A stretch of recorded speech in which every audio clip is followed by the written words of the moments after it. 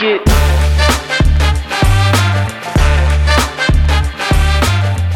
Welcome to Strata Stories. My name is Thomas Schreiber, and I'm the Director of Marketing here at Strata.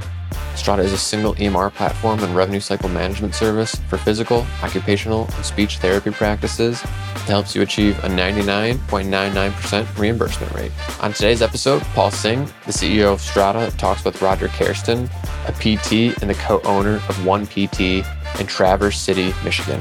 Roger was born in the Netherlands and has built 9 clinics throughout his 31-year career.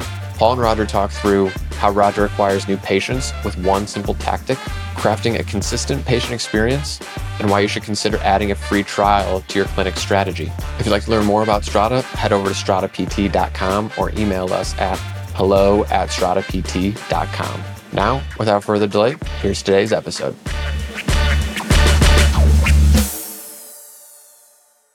Of those 9 clinics over the years, do you feel like you're running the same playbook every single time? Or like, what is that? If I were to like call you a year after you got your first clinic, like what's different now? What are you doing different, you think? So historically, I go back a long time, right? And so I practiced before direct access.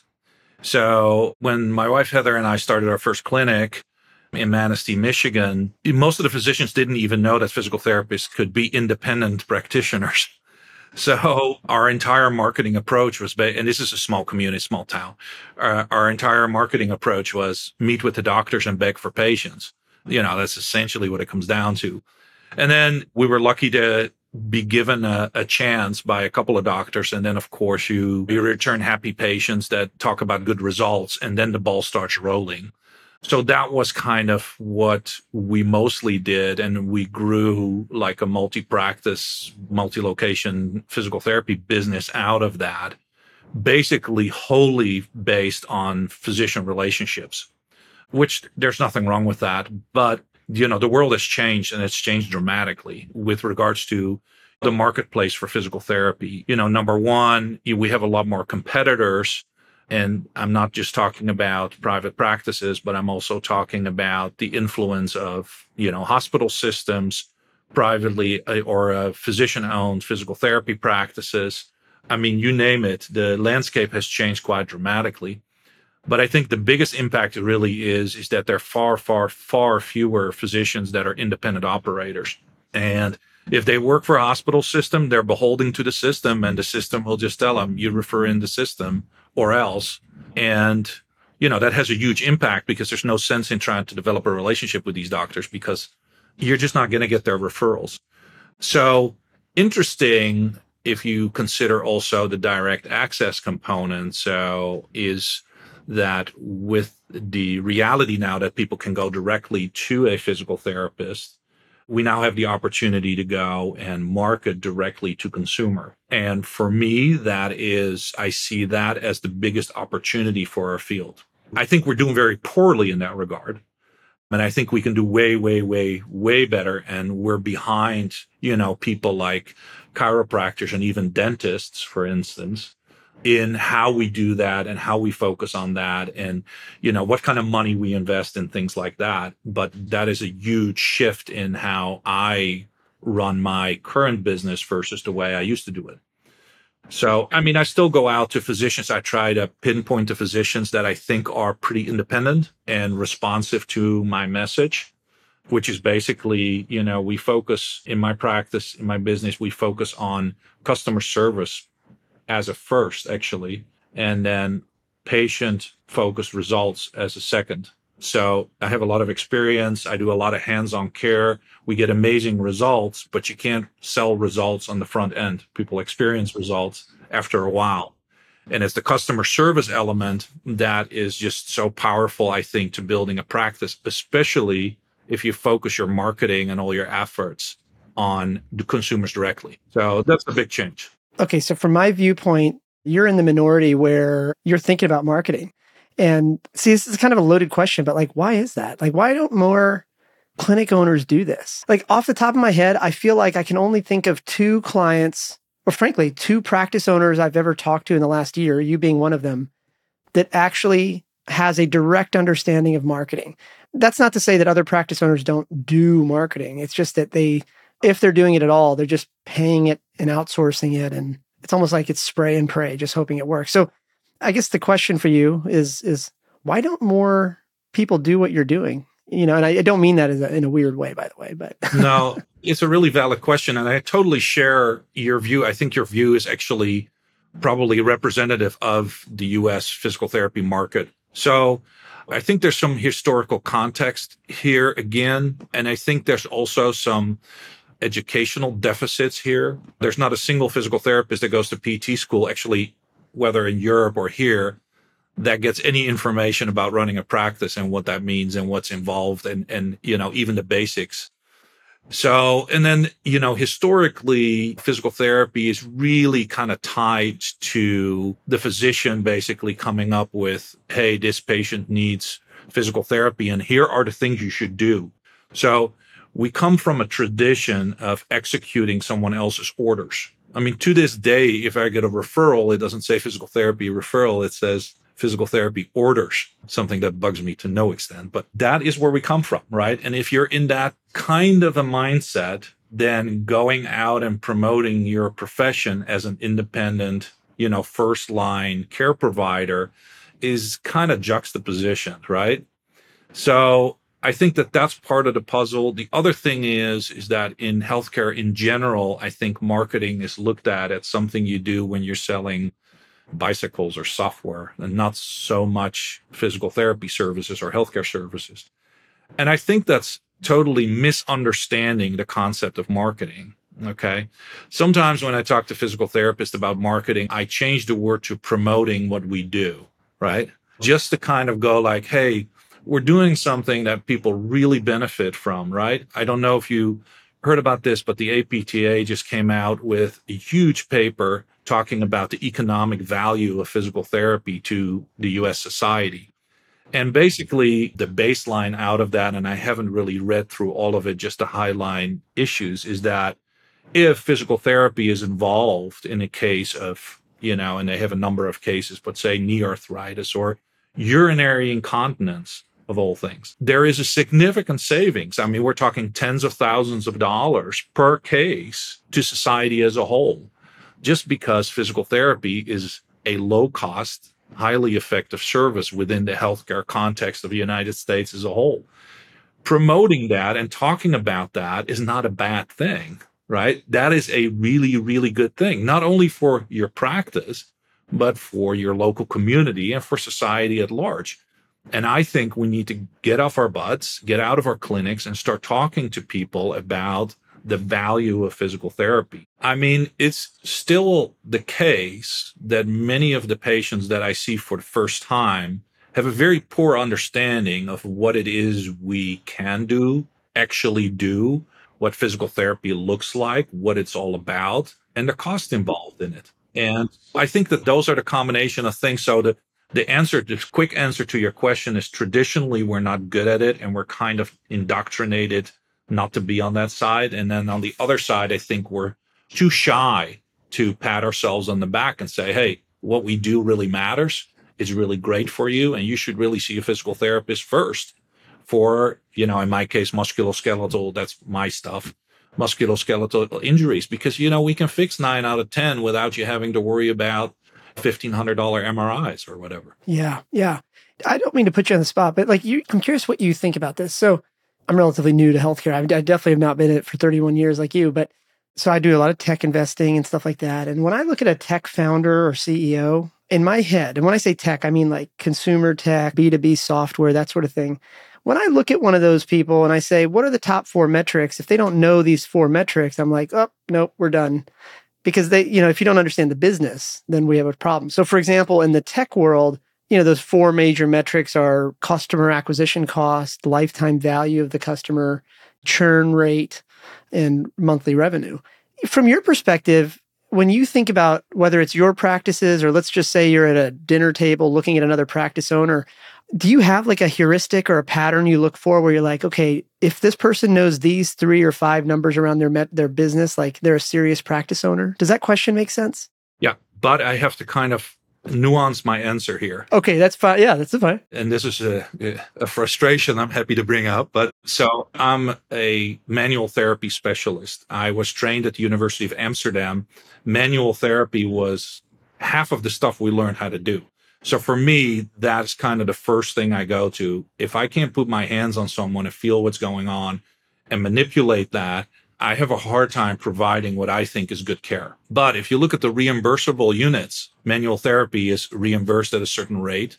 It is reimbursed at a lower rate than even putting someone on a bicycle. I love exercise, don't get me wrong, but that makes no sense to me. So when we're talking about these metrics, I had an interview with a physical therapist and she works for a national chain. I won't name the brand, but I told her, I said, well, we're a manual therapy centric clinic. So how do you feel about that? And she's like, well, that's kind of interesting because at my current place, I have a monthly meeting and we look at, my billings. And if I bill manual therapy more than 10% of the time, I get reprimanded. And I totally understand that from an economical perspective because it's a lower reimbursed unit. Let's just say the unit is 15 minutes. What you do in that 15 minutes matters for your reimbursement. So if you look at it purely economically, you just go down the list and you say, that one is reimbursed the most, so let's do that one all the time. But that may not be in the best interest of the patient, and there's my dilemma. So, the metrics that are really interesting to me is how many new patients do you see on a weekly basis? How many visits do you do per patient? So these are interesting variables, right? Because I do relatively many initial evaluations, but compared to national standards, I see people for fewer amount of visits. So I'm okay with that because I know I'm getting them better in that amount of time. And I'm not just going to do 12 because the insurance pays for that if they're done at 8. So those are some of the metrics I look at. And then the other metric that is interesting, of course, is what are you actually charging out to this patient? And is that realistic? Okay. So most insurances will say something along the lines of like, we're not reimbursing more than 4 units per session. And the 4 units would represent basically an hour of physical therapy. Okay. The way my practice works, I rarely see people for an hour. So when I look at metrics, like let's just say if I would be interested in purchasing another clinic and we're taking over the staff there, then it gets very interesting for me to kind of normalize the situation because I feel very strongly that we're producing the best results for our patients based on the types of treatments that I do. And that has a certain implication for what our charges look like. So it's way easier to look at a charge optimization perspective, but that maybe kind of bypasses the type of quality care, the vision you have for the practice, if you understand what I'm saying. So if I'm looking at a practice and they're doing 4 charges for every single patient and the charges basically look the same from patient to patient, for me, a lot of red flags go up because I'm like, well, how is that possible? Because I have a person that I just do dry needling with and they're here for 15 minutes. And then I have another person that's here for an hour. Yeah, they get 4 charges. But there's a lot more variability in that. Does that make sense?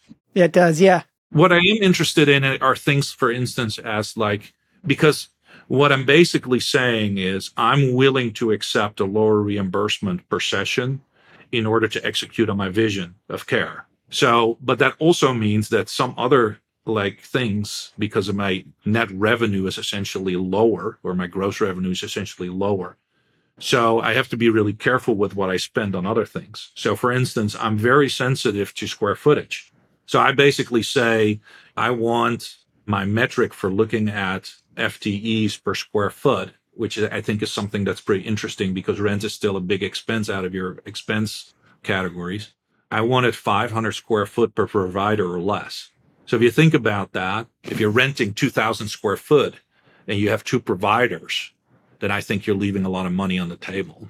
And I think those are metrics that I'm way more comfortable with regards to, okay, what does it need to look like and how can I optimize things? So for me, that practice should really have 4 providers, running full steam. It's interesting. So actually, on a related note, somebody actually emailed me within the last 24 hours and said, hey, do you have a sample financial model for a startup practice or, an existing practice. And I said, no, I'm sorry, I don't have that, but I'm surprised there's not one on the internet somewhere. So question/comment, man, if you put this together on a Google spreadsheet, I think we should promote this, because I think the way you're thinking about it, if I had to guess, like I would say that, I mean, seriously, right in this moment, as I'm thinking about this live, I can only think of two practice owners I've met, you being one of them, that actually has that level of granularity in your head, and you can just articulate it in a conversation like this. And then, most other practice owners I talk to, they're good people, but it's like, hey, so how's the business? And they're like, I think it's good. Yeah, I think that's too bad. And I understand exactly what you're saying, because I have run into that many, many times in talking to colleagues about this. And there seems to also be like, I love talking about this stuff, but there just aren't that many colleagues that love digging into this. And I think it's a really missed opportunity. I really think from two perspectives, really. I think that a lot of practice owners would do well to really, really think about why they're doing what they're doing and to get that vision clear, because we make decisions based on that. And if we have a very clear vision of what do we want the care to be that we provide and what place we want to take in our community, we have a very clear idea communicated about how we want people to feel when they come into our clinic and when they leave our clinic. That's paramount. Everything is based on that. Okay. And in a nutshell, it's very simple. It's not complicated stuff, but you have to find something that you fully 100% believe in and then execute on that. Make sure that everybody understands this is what we're trying to achieve. And for us, we kind of summarize it as saying we want to be like the bright spot in someone's day. Okay. So they're here for 45 minutes. We want them to, if they're sitting around a dinner table in the evening and they're getting asked, hey, how was your day? We want the visit to us to come up as a bright spot in their day. And we will do a lot to accomplish that. And it's all in the realm of customer service. But, it is also like talking about what are we doing in physical therapy? What are the goals here? Are we achieving your goals? Okay. So I think that element is really important. If you have that clear, the rest of your job as a practice owner, I think, is running a really tight ship and really, really trying to optimize that. Because if you're doing such a good job that you're the bright spots in someone's day, we need to expose everyone to that. Okay, so there's your growth strategy is really, if we do this right, let's get it to everybody. And that requires you to run a pretty tight ship, understand your expenses, understand the whole thing, so you can prepare for, hiring new people and moving to a new space. The space I'm in was purely meant as a startup location. I have a little bit of work to do, but once we get to a certain number, we're going to start looking for a new space so we can grow. I'm at a square footage of about 1,000 square foot. I'm in a really prime location. You should see this clinic. It's amazing. View out of the bay at the water. I mean, it's amazing, but it's 1,000 square foot and I can't grow here. I can't attach anything to it. So we already have 2 providers here. I made this clinic so that it can do 3 providers, 2 PTs and 1 PTA. So we're running at that point at like 300 square foot per provider, which is highly efficient. But that, at some point it's just too much. And and then we hit the wall. So then we're going to go and say, okay, well, what's our jump? Are we going to go 1,500 or are we going to go 2,000? And that kind of depends on the data, really. I mean, how have we been able to build this? And what does it mean if I have one day less of patient care? Because that's what it's going to come down to. And how do I turn that one day of less patient care, providing the care, into promoting the business to the point where I can reach my next financial targets? Yeah. Having chatted with you a couple times now, I think that if I had to summarize your viewpoint, it is that most practice owners don't truly understand the business they're in.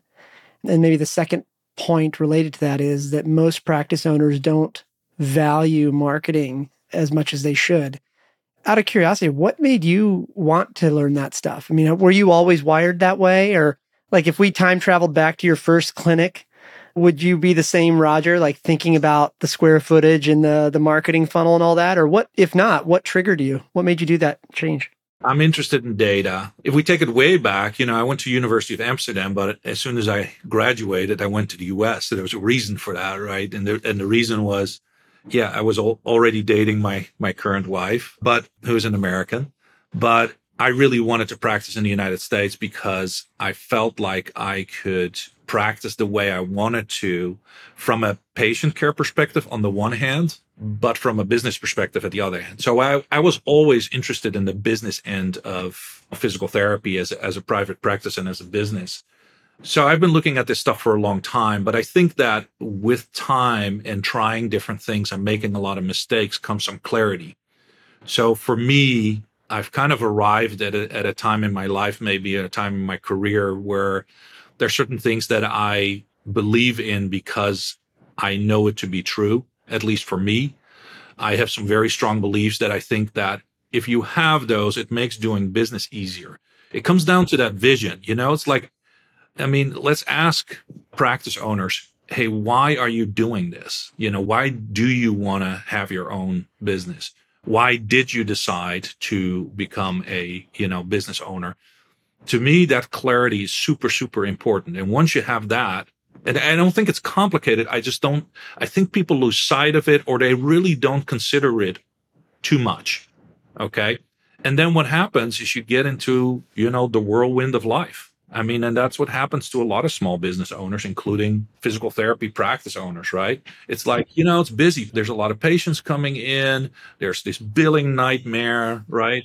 There's pre-authorizations and, oh gosh, I got to get on QuickBooks and what's this and what's that. And they're always putting out fires running behind the facts. And I think that if you take a step back, you say, well, that's not the ideal clinic that I have in mind. And I mean, for me, it comes down to really excelling at three different things. And that's providing patient care, which has to be paramount. I mean, you have to be able to produce an exceptional product. And for us, again, it's super high customer service, customer appreciation, right? And the results that the patients want. Okay, that sounds kind of logical, but if you think about it, oftentimes it's like, I get so many patients from physical therapists. I'm like, oh, you had physical therapy before. What did they do? Well, I did these 12 exercises for 12 sessions over. To me, that's like insanity. People come in, they have a very specific need. Okay, you need to understand that need and deliver on it. So every session, my patient comes in, I'm like, one of the things you want to achieve is be able to sleep through the night on your shoulder. How's that going? Okay, we're making some headway there. I'm very kind of confrontational with that because if what I'm doing is not producing those results, and sometimes it takes time, that's okay, that's understood, but we need to be making some headway. And if not, we need to pivot and we need to try some different things. Okay. And again, I think that's where hands-on excels. But anyway, so the patient care element is, of course, and that's the one that everybody understands, right? Everybody goes like, oh yeah, I do that, but don't forget that there's two other elements to running a business. And if you don't perform at those levels, it doesn't matter how good you are. You need to operate your business. Okay. And you need to market your business, whether you like it or not. You need more patients through the door. Okay. And you can go like, well, if I build it, they will come. But I don't think that's the reality of the world these days. Right. I mean, it's like, you need to be out there. You need to be talking to people. And of course, I get lots of patients from my patients. And that's the word of mouth element. But it's just not good enough. It's not enough in this marketplace. I also don't think it should be, kind of. I feel like, hey, if you're doing a really good job and you should be out there. You should be talking to people. You should be promoting this. Maybe I'm jumping back a few minutes, but when you say, crafting that amazing customer experience, out of curiosity, can you be more specific? What does that sound like? Like when you say that, I imagine like when I go through the Chick-fil-A drive-through, they always finish every sentence with "my pleasure." And like that, like it's just a little touch that's probably one part of a million things they do to make that customer experience really great. But what are the specifics for you, if you can share? I think that one of the things you're hitting up with the Chick-fil-A is actually a really good example, I think, because it's nice to hear it's my pleasure, but I think what really makes the difference is the consistency. So number one for us is reliability. So if you send us an email, if you send us a text, we have patients texting us a lot. We make sure that we reply to that within a day, always. When you come through the door here, there's always someone that will welcome you by your name, smile, and give you a nice greeting. Always. Always, always, always. But for us, because we started this clinic from scratch and the space we rented had never been anything else, we actually designed the whole clinic like colors and things with that kind of idea in mind. You know, if I'd have to describe, a lot of people say, well, it kind of feels like a little bit like a spa here, you know, so it's those kind of color tones and things like that. We did that on purpose. So I think it's about crafting a whole experience, but it's based on reliability and responsiveness. And then ultimately, of course, relationships. But you can't build a relationship until you have a little time to do that. So that's the thing that's really, I think, sticks. I know a little bit about my patients. I talk to them every time they come in. You know, one of the things that we do in my practice is we work in a team format. So one PT, one PTA. And between the two of us, we see everybody, but we see everybody together. So there's never a patient in my clinic that I don't see, but I may not see them for an hour. So even when I have like maybe a long COVID patient who primarily does, you know, therapeutic activities in the gym, she's still going to come into my treatment room. I'm going to sit her down. I'm going to say, now, how are things going? How's this? How's that? Before she goes. And that is very consistent. It's very reliable. And it gives people a sense that they get the ear of the highest trained person always. So in a nutshell, it's consistency blended with like, hey, we love what we're doing and we're nice people and we're going to take care of you. This is so fascinating because, I mean, maybe you know this, maybe you don't, I don't know, but your viewpoint is very original. I think Thomas can back me up on this. Like, I don't think anybody I've met yet talks with this level of sort of detail about it. So that's amazing. Let's just make a scenario up here for a minute. Let's just say Erica is a PT somewhere and she wants to start a practice.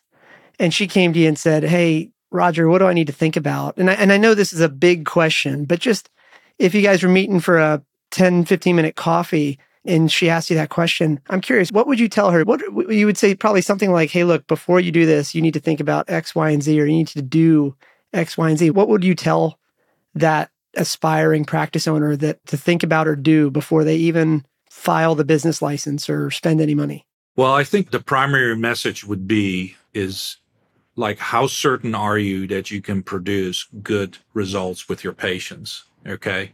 And it's almost like an opener question, right? It's like, oh yeah, that's right. That's what this is all about, right? So I'm assuming they have a high level of confidence there. And the reason I would ask that question first is that it also is the thing that they're probably most focused on. Hey, you're a fantastic physical therapist. You've been doing this for a while now. You should really have your own place.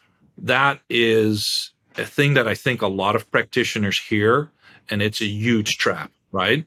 Because the whole idea of running a physical therapy practice is about running a business, okay? And yeah, your result, what you produce is let's hope, good patient outcomes, but all this other stuff has to be in place. So my next conversation piece would be like, well, that's fantastic that you feel that way, but do you realize that if that's all you're good at, you're going to fail? And that, I think, for a lot of people is an eye opener. And it's like, well, what do you mean? You know, you need to be able to operate a business. You need to be able to excel at marketing. And this is not excel as in like you need to become like a marketing professional, but you need to get really good at talking to people about what it is you do, how you're different, what the value of it is to people. And it's not so much that you have to learn like how to do it. You have to just understand how to communicate your passion. But if you don't go out and do it, it's just not going to go. You know, the marketplace tends to be too competitive for people that sit back and hope for the best. It's just not good enough. And the operating of the business, it seems like, what is all that? I take great pride at like once a week doing my QuickBooks, checking all my checklist of things.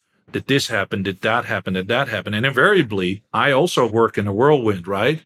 When we get off the phone, I have like, you know, 4 more patients that are waiting for me. So I'm back in the whirlwind and start to forget about this. So I need to have checklists. And invariably, which is, of course, the purpose of the checklist, there are things that didn't get done that I thought I maybe had done or whatever. Anyway, I recheck myself, check what you can learn from the previous week, fix some issues, and then move forward in the next week.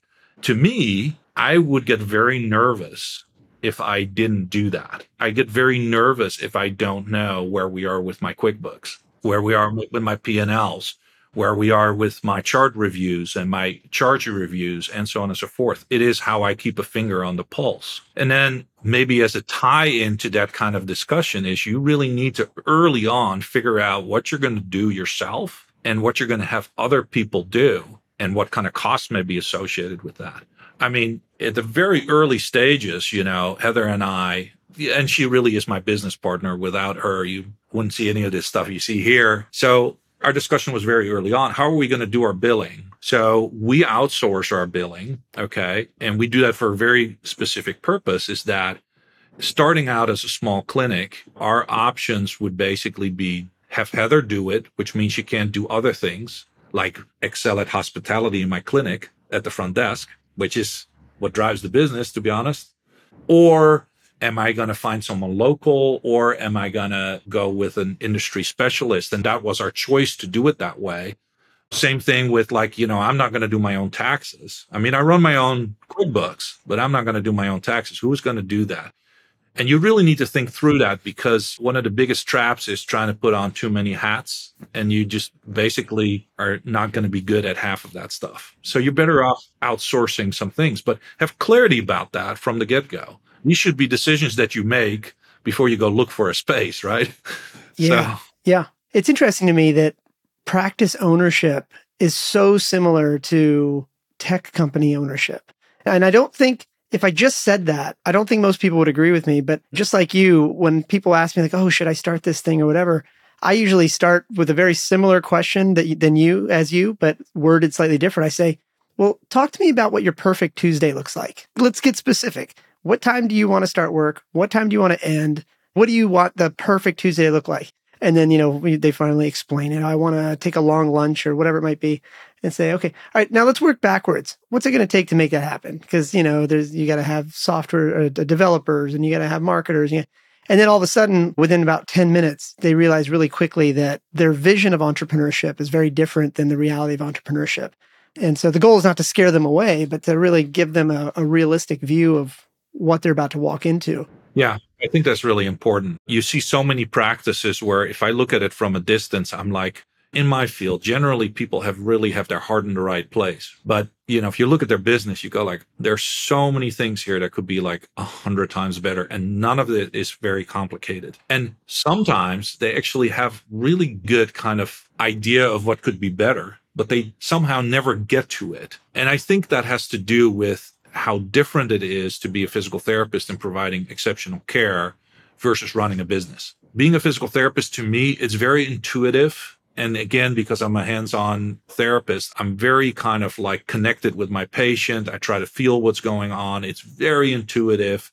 And I have the luck of having 30 years of doing this. So things come a lot easier to me than before, but it's very one-on-one, very intuitive, and very all-consuming. And then running a business is really, for me, it's like checklists, consistency in performing certain things, fixing small problems before they become big problems.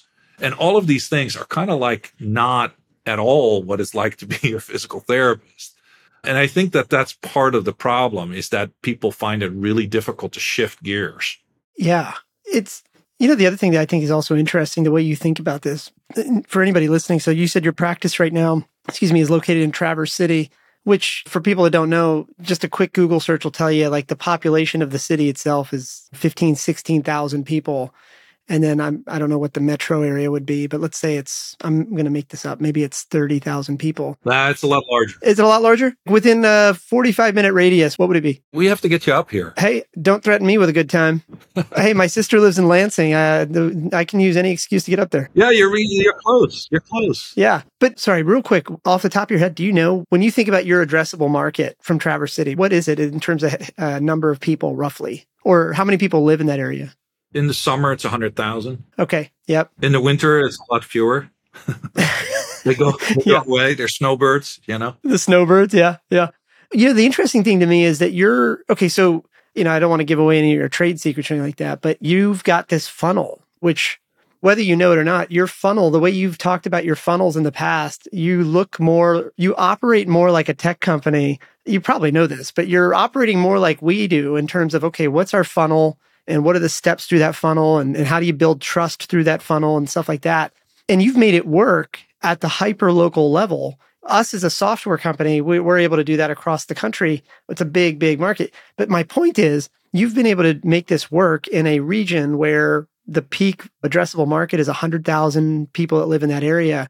I know we don't have like all the time in the world here, but where do you see marketing going? Let's just kind of pontificate here for a minute. So my understanding is your funnels today are heavily focused on Facebook ads and kind of driving awareness and pushing them through this funnel, building trust, and then bringing them in as patients. If you just had to guess based on what you know for the next year or two, are you still doing Facebook, you think, or are there other platforms that you need to start experimenting with? What does the future of marketing your practice look like, you think? I kind of differentiate two parts to my marketing approach. One is maybe, well, let's call it non-personal. So that for me would be social media and stuff like that, because when I talk about personal, the other end, I'm actually going to meet people in my local community. So if I talk about things like Facebook, maybe other locations on social media, I think that you need to have a really consistent message out there. And that should not sound strange to anybody, but it's still kind of complicated to do that. And there has to be a point to it, I think. I'm okay spending some money on Google and putting it on like physical therapists near me. I'm okay with that, but that's A, not very exciting to me, and B, more like, I guess I should just do that marketing. So I'm using Facebook for very specific reasons. So I'm using Facebook to funnel people into my clinic for free workshops or presentations, right? So it has a very specific purpose. And that's nice because then you'll have an X amount of people showing up for some of those workshops. Most of those turn into patients because, like, for instance, next week, I'm doing a workshop on shoulders, right? Well, I'm going to have maybe 14, 15 people in here. It's a small clinic, right? So I can have more than that. Out of those, at least 12 are going to be my patients. I really like talking in front of people, so I have to say that. I don't have a barrier for that. And I love it. And I love shoulders and I get people better. So anyway, so in that regard, I can very kind of delineate, okay, what am I spending on that? And what am I getting in return for that? That's super nice. It's not always possible.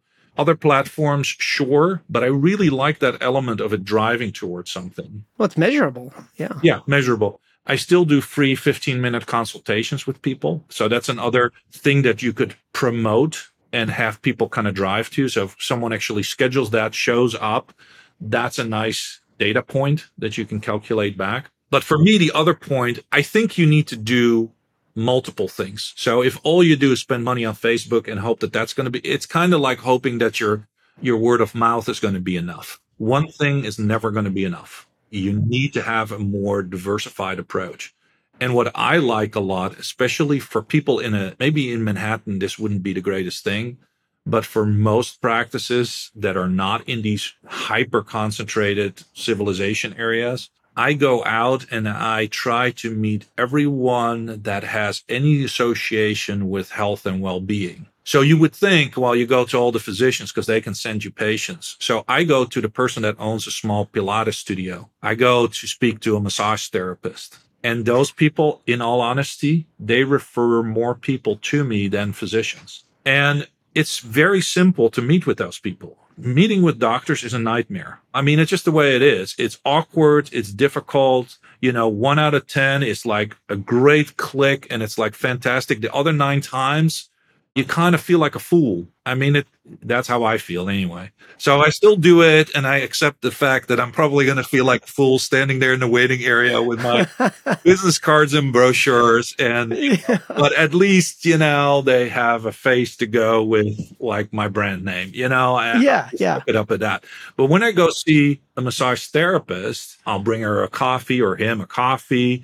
We talk about muscles, and then every week I get people from there. And it's so simple, right? And it's like, and I mean, you think about the type of money that I'm spending on Facebook and on Google, I just get a $3 coffee. It's still too much money for coffee, but yeah. Well, it's the time. It's probably the more expensive part just because the $3, you can earn it back, but the time is the real issue, I bet. Yeah. And remember when I said, so what is kind of like the next step? Because now I work with a physical therapist assistant. We're knocking it out and we're working a lot of hours. I just can't free up a lot of time to do marketing. I still do. I mean, I still do at least 4 hours out of my week now for marketing. So the next step when I hire a PT, I'm going to take a day out, and it's going to be Per week or per week. Per week. Okay. Yeah. Yeah. I'm going to knock out Wednesday. I'm not going to see patients on Wednesday, and I'm going to spend the entire Wednesday promoting my clinic. That's what I'm going to do. I'm going to meet with people. I have, and another thing that I thought was pretty interesting is I joined a networking group called BNI. They're everywhere in the United States, actually franchise. Yep. My group, they all meet once a week. My group meets on Wednesday at 11, and then we go to 12. And I've been doing that from the very beginning. And that alone has, I don't know how many patients, but more than 20, at least 2 a month that I get from that investment of my time and energy, contribution to that group. But to me, it's kind of like nuts not to do those kinds of things. It makes perfect sense. And I think it's also good for you. You get out of your clinic, you hear what other people are doing. You need to get out there. Yeah. You need to get outside of your clinic.